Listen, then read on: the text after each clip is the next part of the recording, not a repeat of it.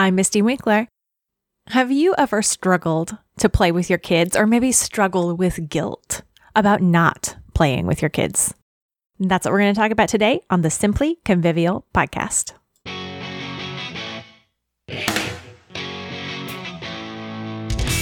Hi, I'm Misty Winkler. I have 5 kids at home. We homeschool, and we're home a lot all together.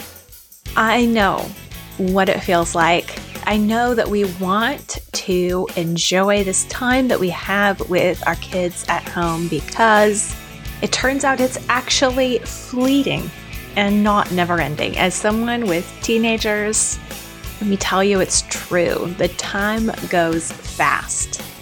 We want to make sure that we enjoy the time that we have with them at home. But a lot of the times we don't even know what that looks like, much less how to make it happen. We need to reject the guilt that so easily traps us. Get some perspective from scripture and from history and from good books, and learn how to enjoy being people, ourselves, and enjoy the people that our children are. Then we can build meaningful relationships with them that will last. So let's talk about how to do that today. Let's dig in. So how can we better enjoy our children in truly the short time that we do have them at home with us? Our job as moms is to raise them up into adults. And sometimes that adds so much pressure and tension and concern that we forget to notice and enjoy each child for who he or she is. So let's take a minute to think about it. What does it mean to enjoy anything? What does enjoyment consist of? Enjoying a thing, and certainly enjoying a person, is much more than merely liking them. Enjoyment takes time. It's much more than a feeling or a condition. To enjoy something is to take pleasure in their existence. So it is an activity. It is something that we do. Taking pleasure in a person requires us to spend time with them in a way that is not agenda-driven, but simply relationship-focused. So there are 4 things that we're going to talk about doing today to enjoy our children more. These are things that do not require an elaborate plan or date nights or fancy traditions.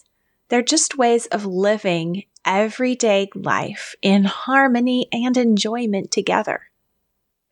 The first thing that we can do to enjoy our children more is to listen to them. Sometimes, yes, that will mean listening to the elaborate story that goes into the Lego creation or the drawing or a reenactment of a certain playtime adventure that they had. It can feel sometimes that that's an imposition, but what if we listen and share their childlike delight in life? That's a way to enjoy them and enjoy life itself. So we need to listen to our children in order to enjoy them. Even if we don't care about the Lego or the drawing or the fictional adventure, we do care about them, and we can take pleasure in hearing their delight. The second thing that we can do is simply smile at them. A smile is an affirmation of existence. It says, I am happy you are here. I'm glad to see you. That's what a smile communicates, and we can build that as a habit. And the great thing about smiles is that the more we practice them, the more the smile itself changes and aligns our actual affections. So you can smile even if you don't feel like it.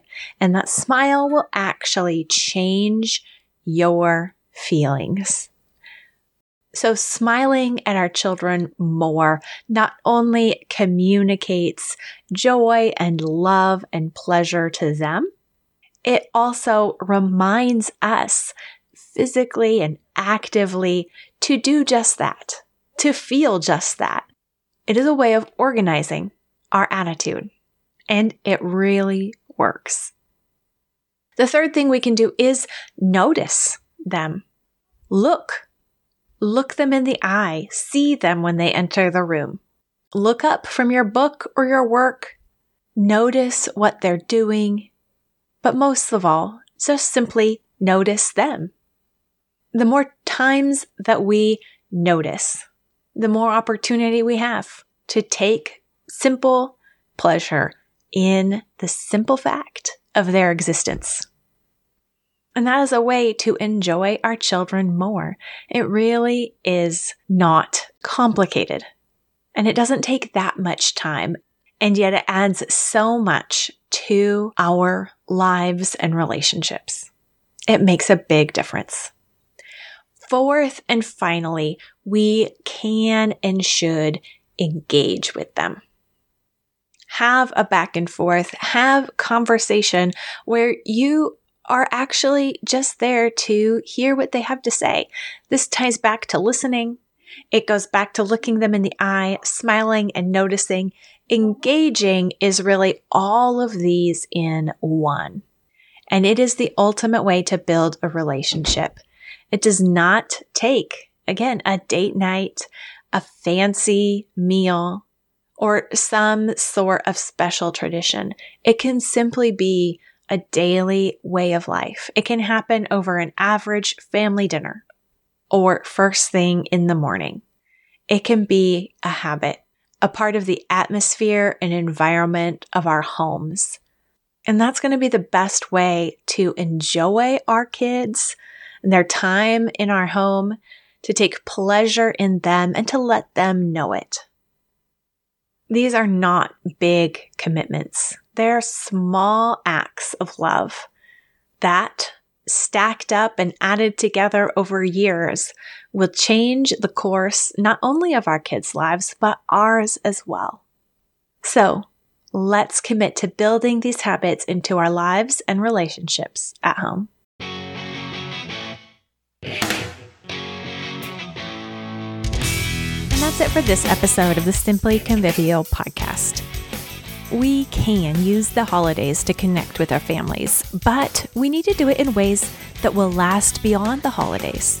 From Thanksgiving through New Year inside Convivial Circle, our active online community for Christian homemakers, we'll be preparing ourselves, our homes, and our plans for an intentional 2021, where the time that we spend in our homes and with our families will be used wisely and well for God's glory and not our own. We're calling it Ready 5 as we take 5 weeks to work through 5 R's of preparation that will set us up for growth in 2021. Review, reflect, renew, reset, and ready. All you need to do to join us is to go to simplyconvivial.com and click the green Enroll button up at the top of the page. We'll have video chats, checklists, and community discussions that will help us make personal, meaningful, intentional choices for the year ahead. We'd love to have you join us inside Convivial Circle for that Thanksgiving week through New Year's week. And don't forget the 3 R's: repent, rejoice, repeat.